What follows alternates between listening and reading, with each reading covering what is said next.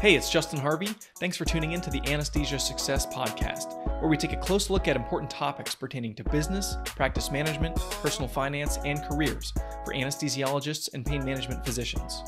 On this show, I work hard to take your critical questions straight to the experts. Thanks for listening. This week I'm talking to Tom Ellis. Tom is a practice consultant from Texas with decades of experience in advising on anesthesia and other types of physician practices, and I really enjoyed our conversation today.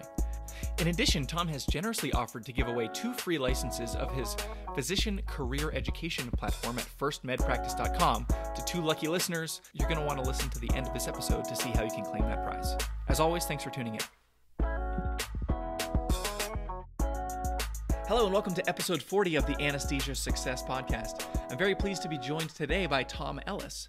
Tom is a healthcare consultant with a consultancy which he founded, Ellis & Associates, based in Texas, and he is also the founder of firstmedpractice.com, which is a website designed to help residents and fellows understand the business dynamics of medical practice before they end up taking jobs that are going to be very much impacted by the practices which they join. So Tom, thank you very much for joining us today. You're welcome. Thank you.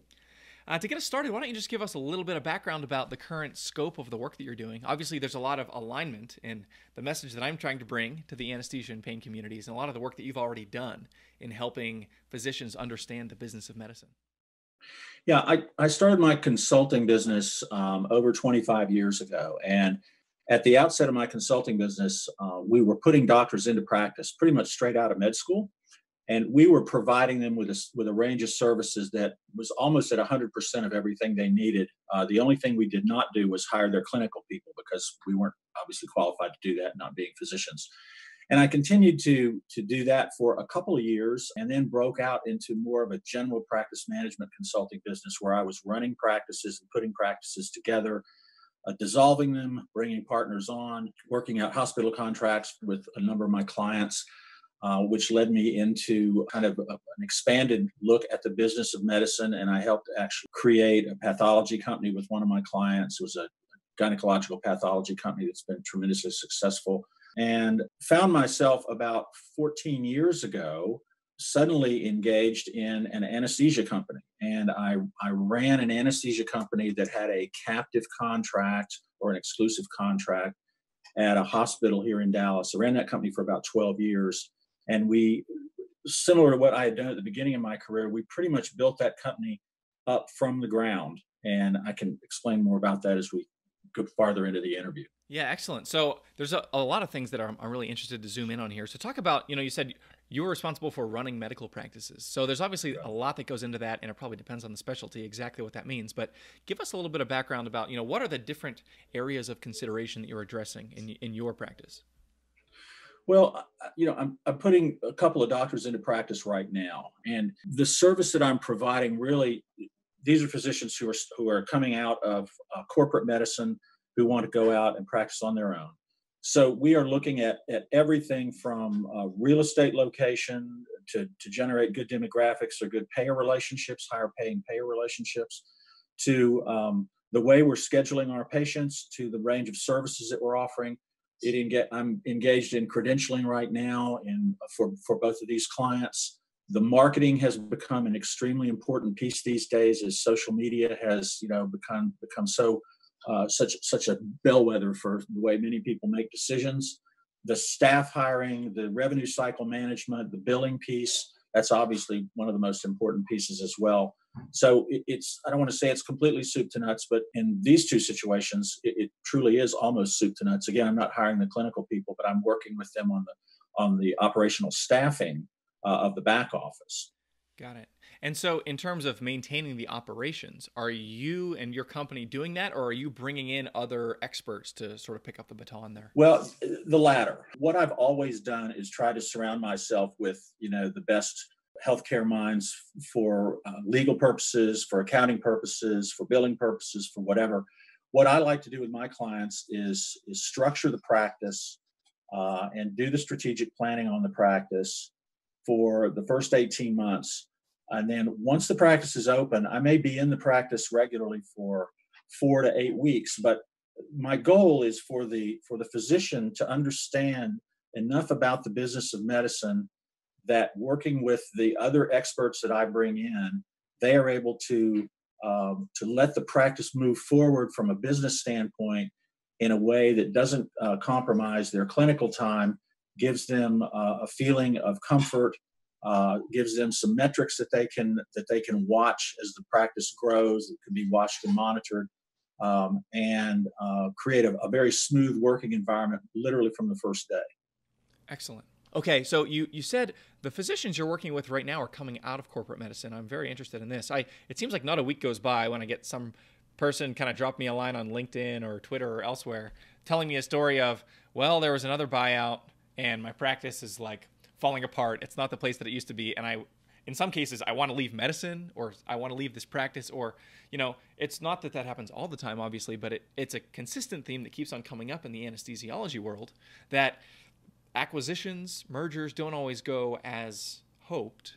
And then physicians are finding themselves trying to escape corporate medicine. I'm curious your perspective on that.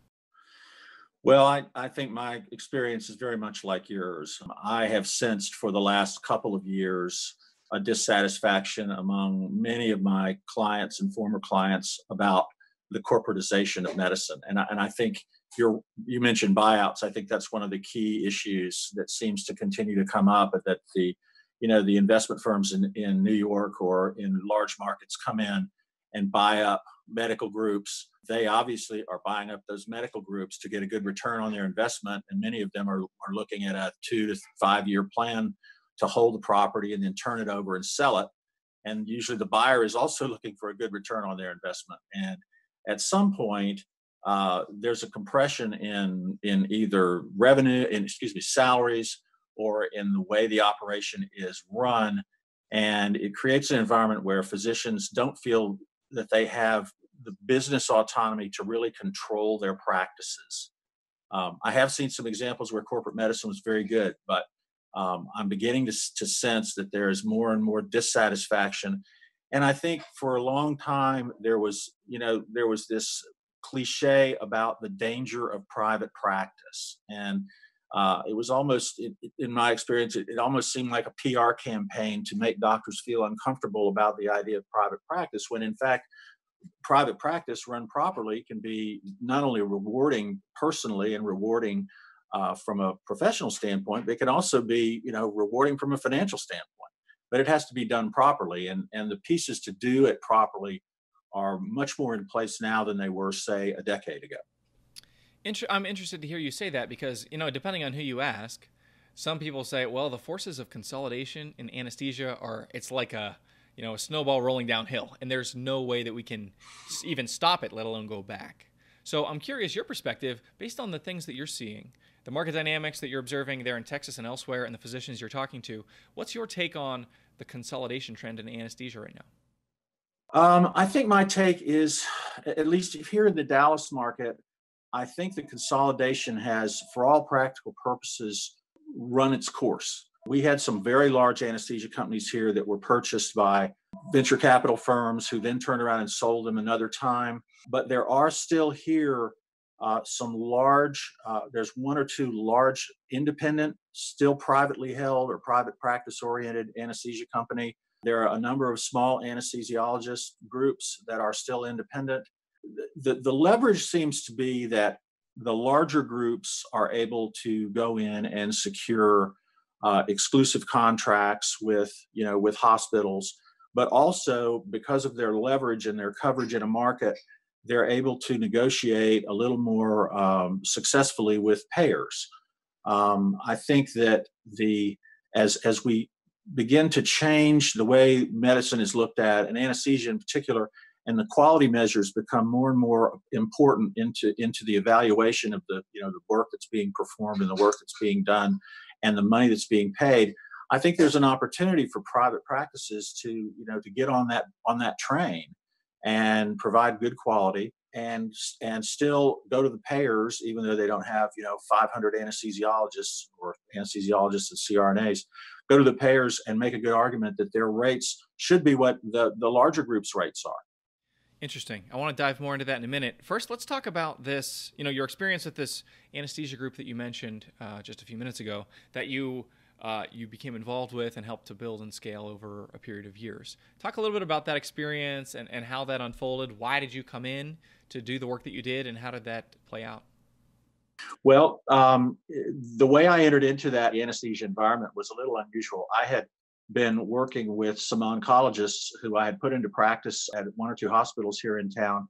And as part of that effort, I became friends with a hospital president who called me after she had been transferred to a facility south of Dallas and wanted me to come in and try and deal with an anesthesia problem that she had. The hospital facility had been running for many, many years. I mean, we're talking decades, had been running under a physician supervision model. So there was no anesthesiologist, MD or DO, who was engaged in the continuum of care there. Recently, they had brought a physician into that anesthesia group. He had never run a group before, but he was a very, very good anesthesiologist, brilliant, in fact. When I entered because the hospital president liked the anesthesia group and she liked the direction it was going, but she was unhappy with the current owners and the way they handled some of their billing practices. So I came in and we set up an arrangement where the practice was purchased from its then owner for $1. We held and had negotiated an exclusive contract at the facility. We started out with one physician and 5 CRNAs. All of the CRNAs had been present for some time. All of them had preceded, or their tenure had preceded the arrival of the MD. I found myself kind of in a situation where we were going to have to completely build an anesthesia company from the ground up, and I was the only one that had any business experience to do so. We expanded that company and grew it to include more CRNAs. That was our model. It was a CRNA model. Towards the latter half of my time there, we ended up adding some physicians. We added more CRNAs, and a few years before I left, the hospital facility was closed as they opened a brand new state-of-the-art hospital no more than 2 miles away. So we were there for the transition to a new hospital, which became extremely successful very, very quickly. They brought back L&D, for example, which they had closed up for years. The emergency room was seeing an incredible volume of patients for the size of the hospital. They started to grow, bringing on more surgeons and more complex procedures. So we grew with it.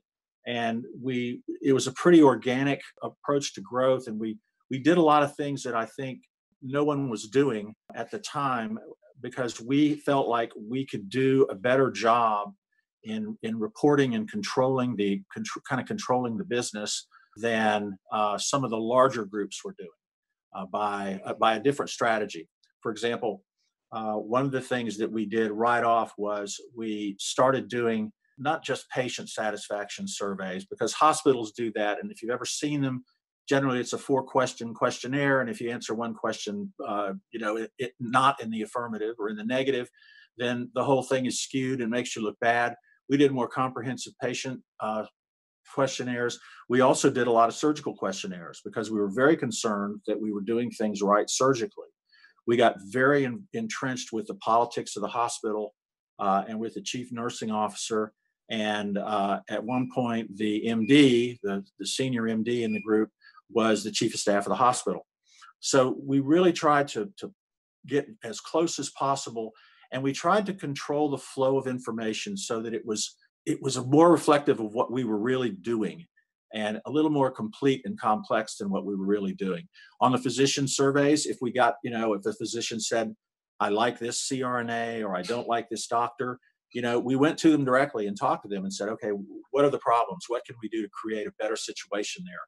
We were very, very concerned with our turnover rate. We actually had the best turnover rate in the entire hospital system. So we showed the hospital right away that we could create the kind of efficiencies that were important to them financially. And it was a tremendous relationship, very good relationship.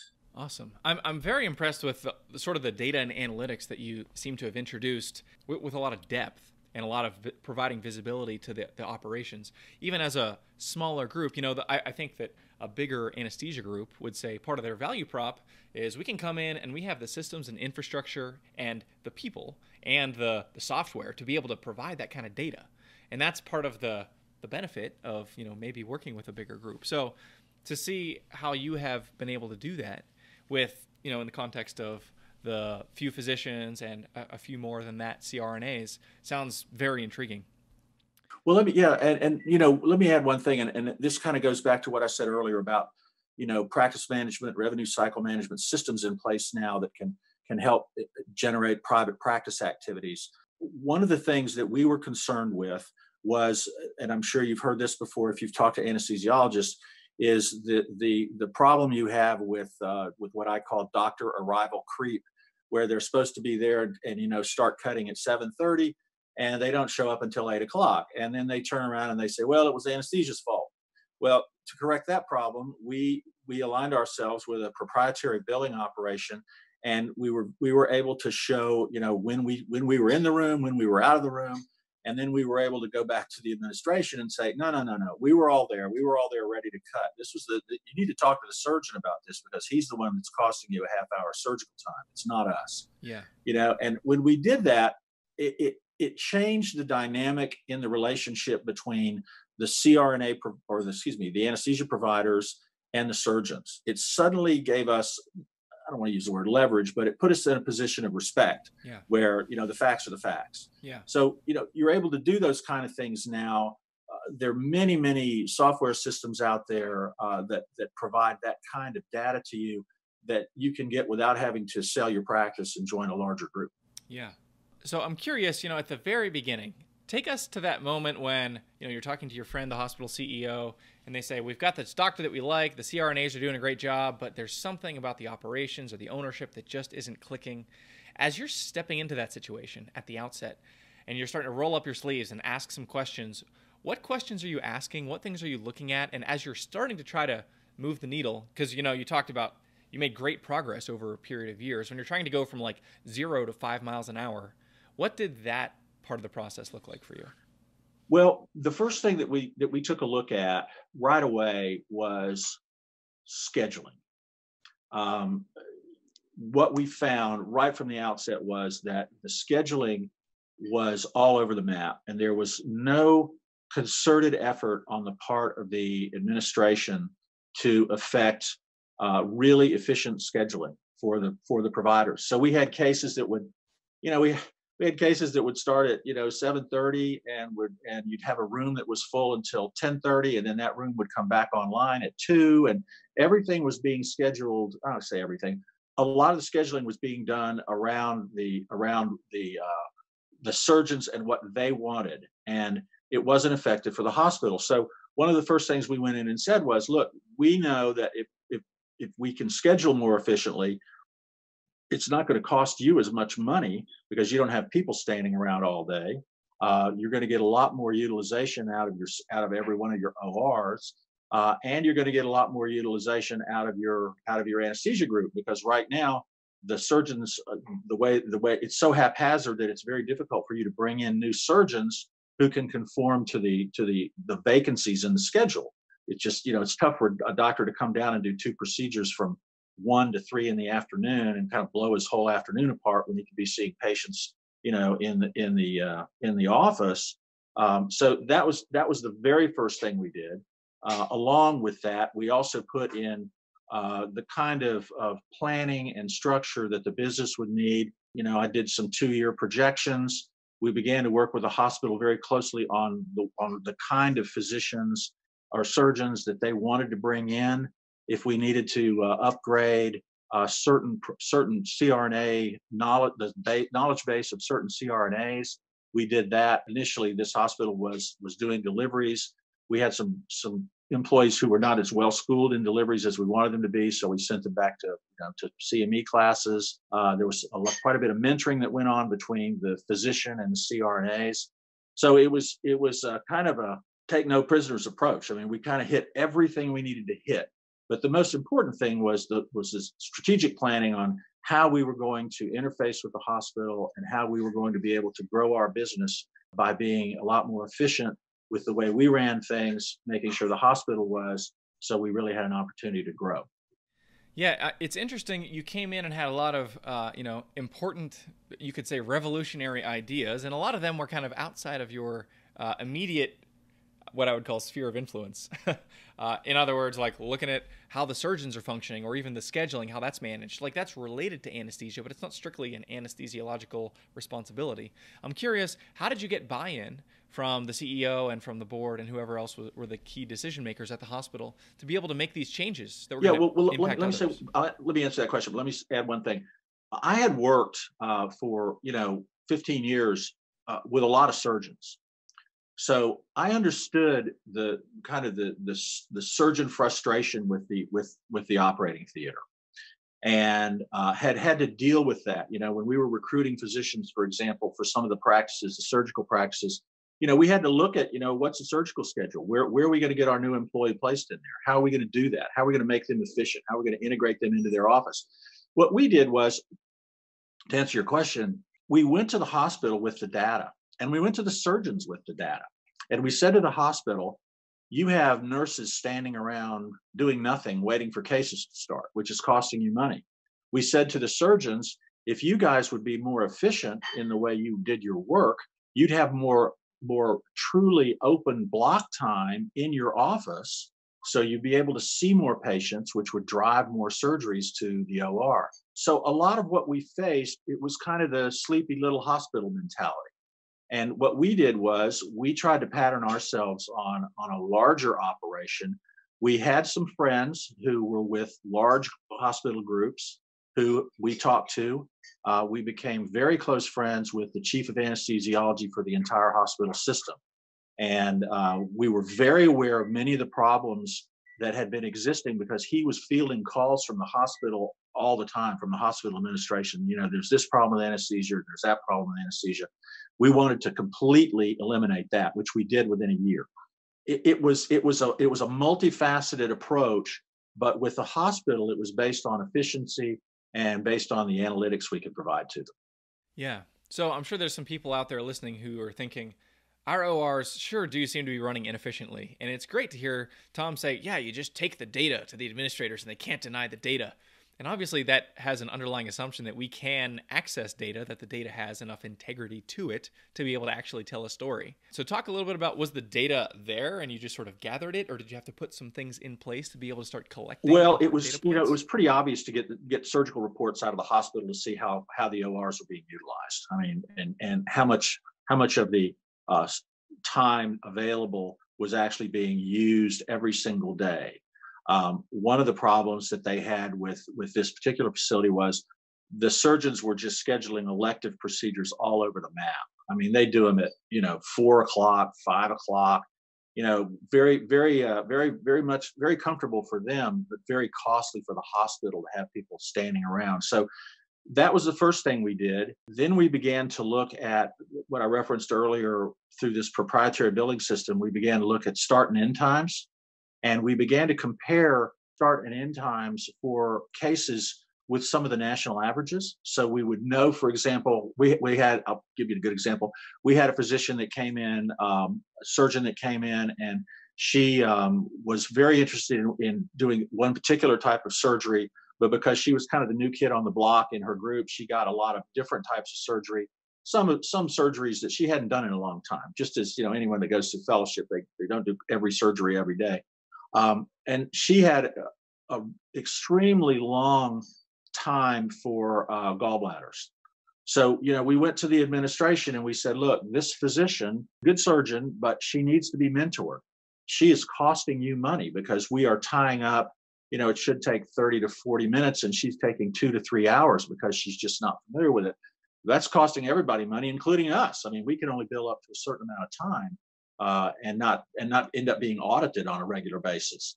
And so, we worked with that surgeon and the administration and her employment group to improve that environment and bring her case times down. And I also noticed that you talked about, questionnaires that were sent to the surgeons. So talk a little bit about, there's, I would say, like a stereotypically potentially challenging dynamic relationally between anesthesia and surgery. Yeah. So talk about how you built bridges and collaborated with surgeons in order to get buy-in from them to institute some of these changes. Well, from the very outset, stepping into an environment where the surgeons had been providing physician supervision over CRNAs, we were kind of behind the eight ball because obviously a surgeon knows a whole lot more than a CRNA. And some of the surgeons at this particular facility had been there for years and years and years. They had, extreme seniority and tenure and all those kind of things. And, many of them had, kind of the surgeon's attitude that it's my way is the right way, regardless of how I do it.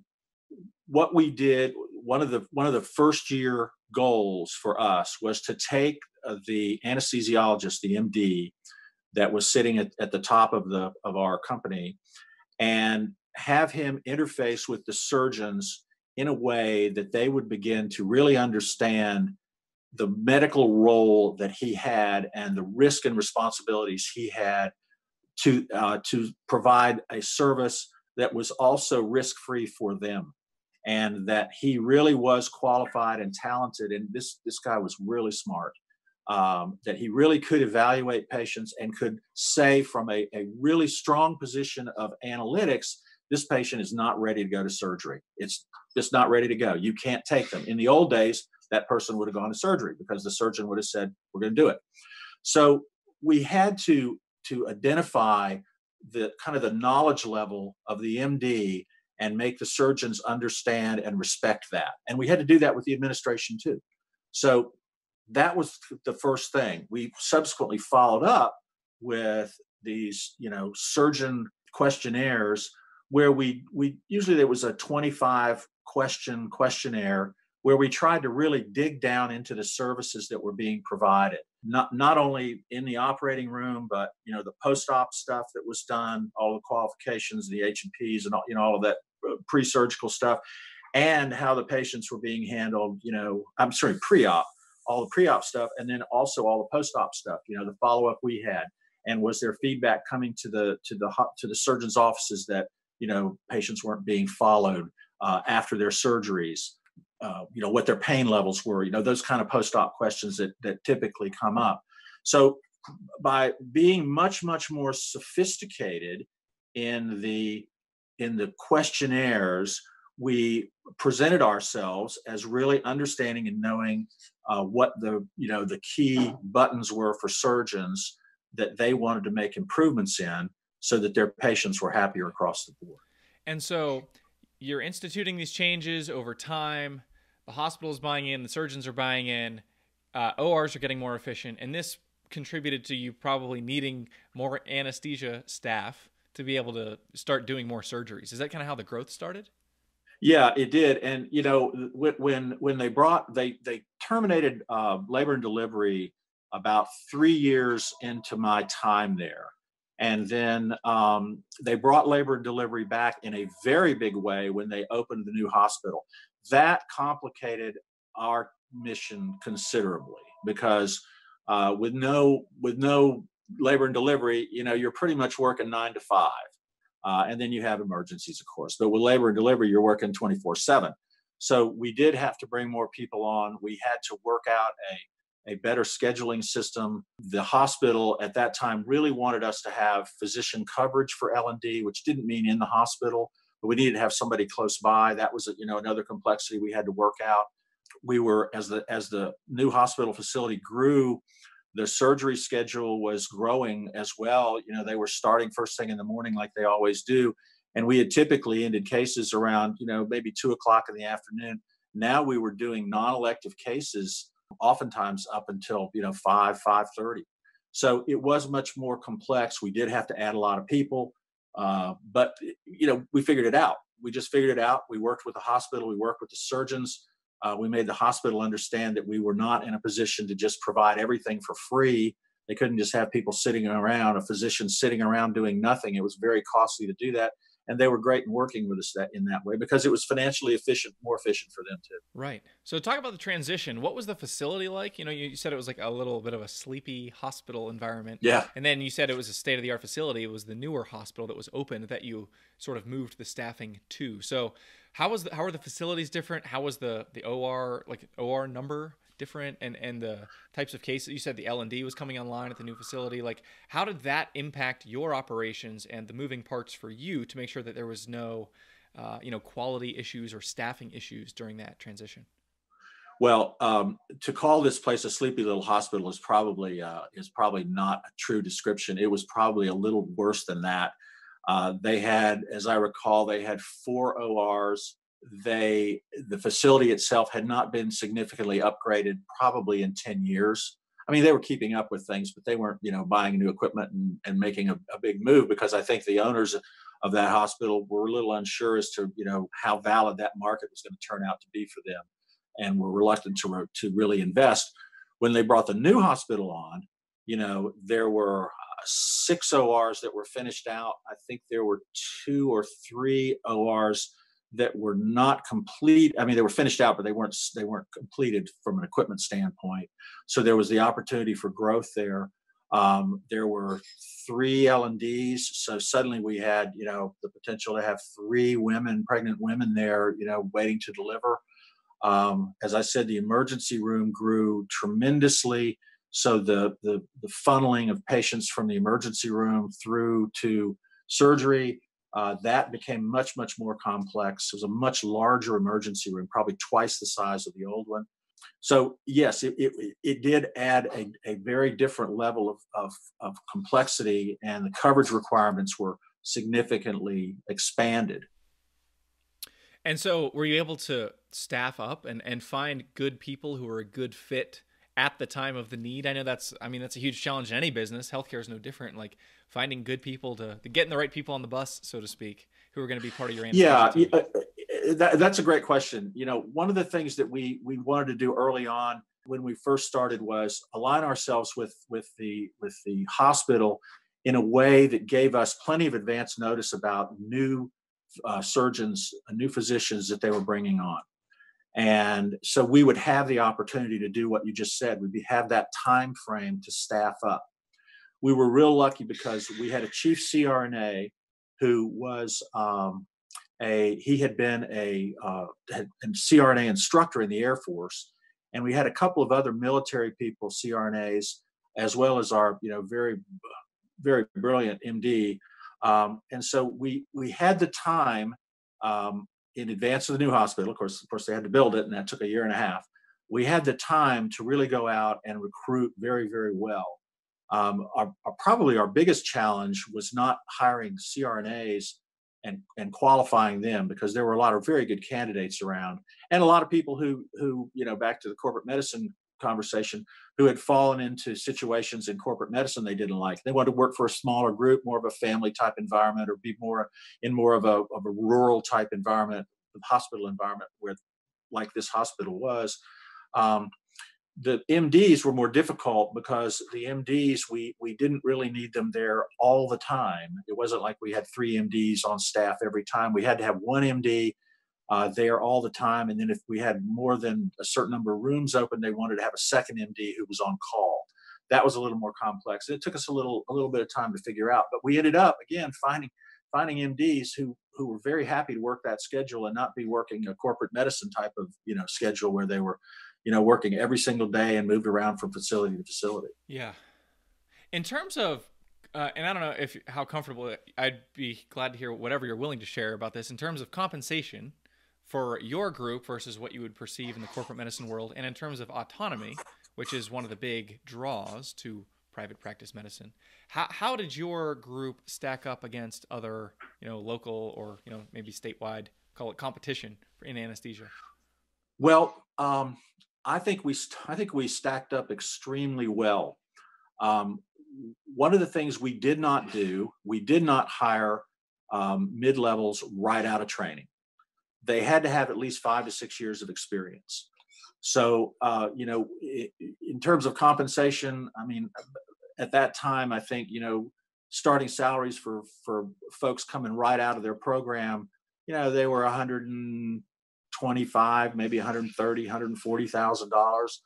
Our pay range was more in the starting salary of about $180,000, and we actually had a number of people who were being paid $200,000.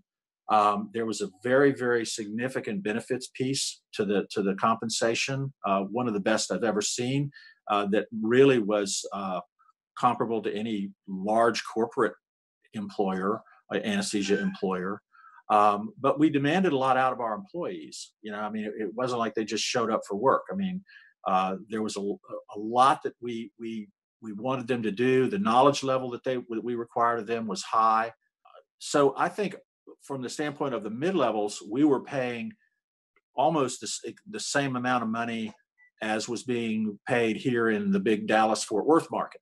And we were paying it in a rural market 30 miles away.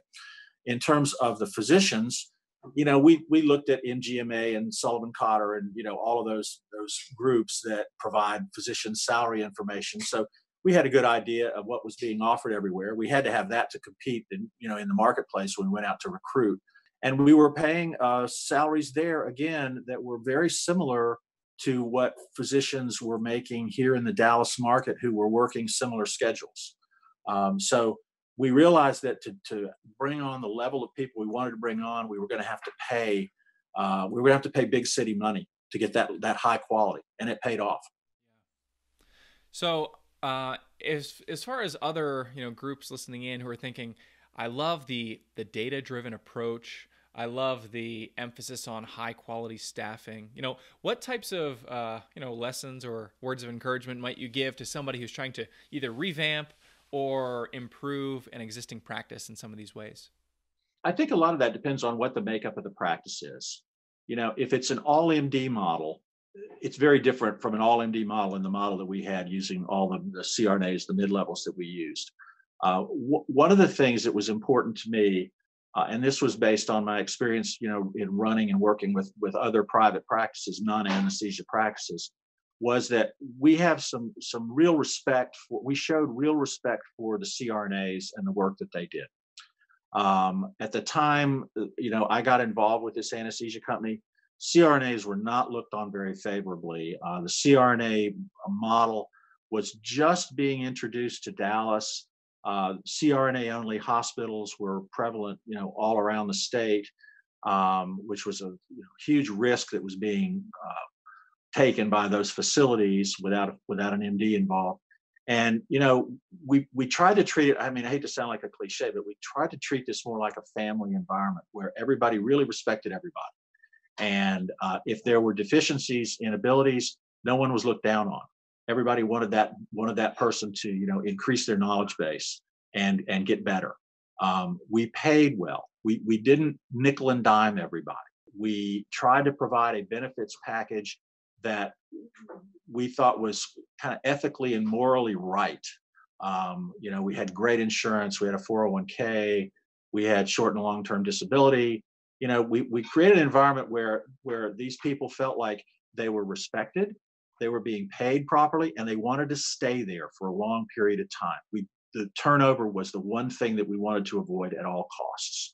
I think in a lot of anesthesia companies, that are, especially some of the larger groups, I don't think there's that level of attention to detail in the way they handle their employees. Yeah, makes sense. Well, as we wind down here, I want to pivot a little bit and talk about firstmedpractice.com and the work that you've done there. So obviously you're drawing on your years and years of practice consulting experience and seeing all these different types of specialties, practices, and you're trying to equip residents and fellows to be able to make informed career decisions in that context. So talk a little bit about the work that you're doing there. Well, the genesis of First Med Practice really started probably 20 years ago.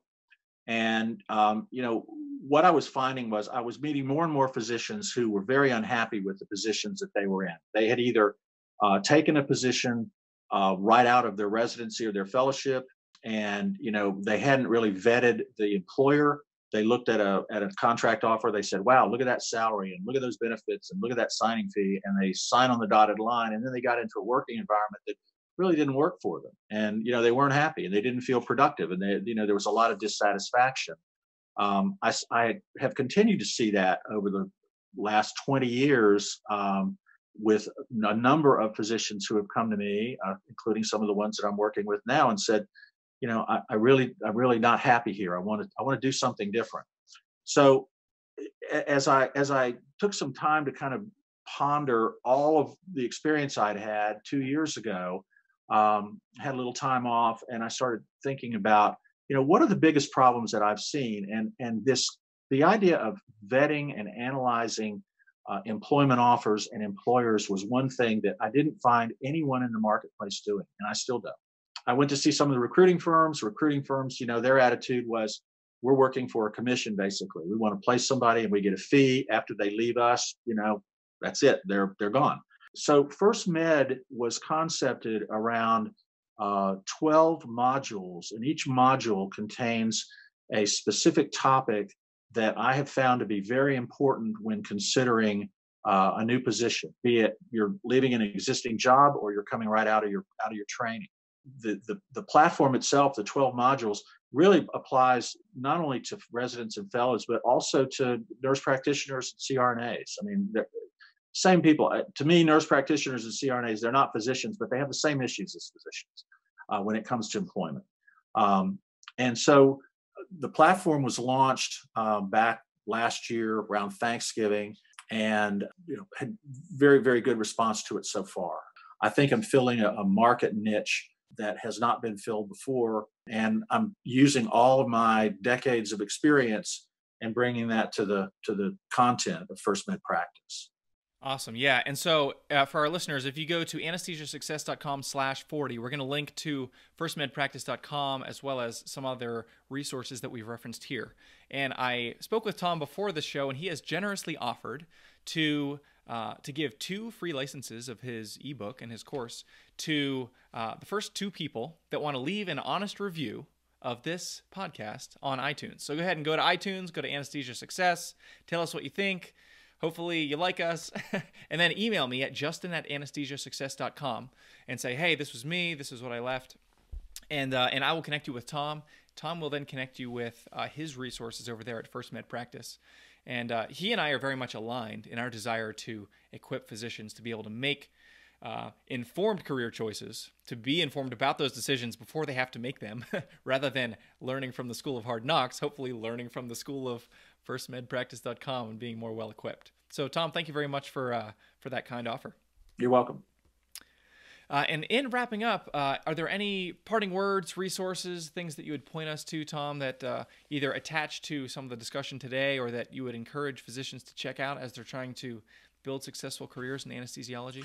Well, I think, mid-levels, physicians, DOs, everyone, the training program for all of those providers is extremely rigorous, and it doesn't provide a lot of time to spend at the surfing the internet to read medical economics and healthcare monthly and all of these different publications.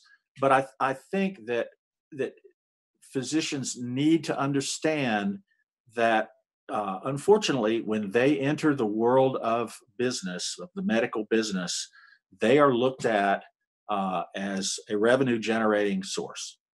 The old days where physicians and everybody was with the respect and the levels of respect were a little more closely drawn. They've kind of gone away. And if you're working for a big company, they want to see some return on the investment. And you need to understand what that means when you're getting ready to walk into a job.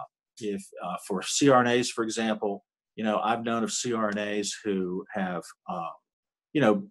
basically been running all over town. They start working and they spend tremendous amounts of time going here and there to do a few cases here, a few cases there. Yeah, it may be great. That may not be what they want. Same thing with anesthesia MDs and DOs. So you need to make a better assessment of the working environment you're going into. Obviously, salary and benefits are extremely important, and with medical school debt, they're high on the priority list with someone coming out of their training. But the thing you don't want to do is make a mistake. Right now, about 30% of the physicians who take jobs out of residency fellowship leave those jobs within 3 years, and the disruption factor that causes is just enormous. Not only to the physician, who typically has to pick up and move 20 miles away because he has a non-compete, but also to the hospital, who may lose a surgeon or may lose a very valuable provider, as well as the patients who come to develop a relationship with that provider. That's one of the things First Med tries to address, to eliminate that, so that when you enter into a new job, there's an understanding and there's the real ability to create both job satisfaction and some job longevity as well. Excellent. Couldn't agree more. Well, Tom Ellis, thank you very much for joining us today on the Anesthesia Success Podcast. Well, thank you for having me. I appreciate your time. If you liked what you heard this week, head on over to anesthesiasuccess.com, where you can find more content and free resources to help you build a successful career in anesthesiology and pain management. If you wanted to leave a review in iTunes, I would also really appreciate it. Thanks for using some of your valuable time to join me today on the Anesthesia Success Podcast.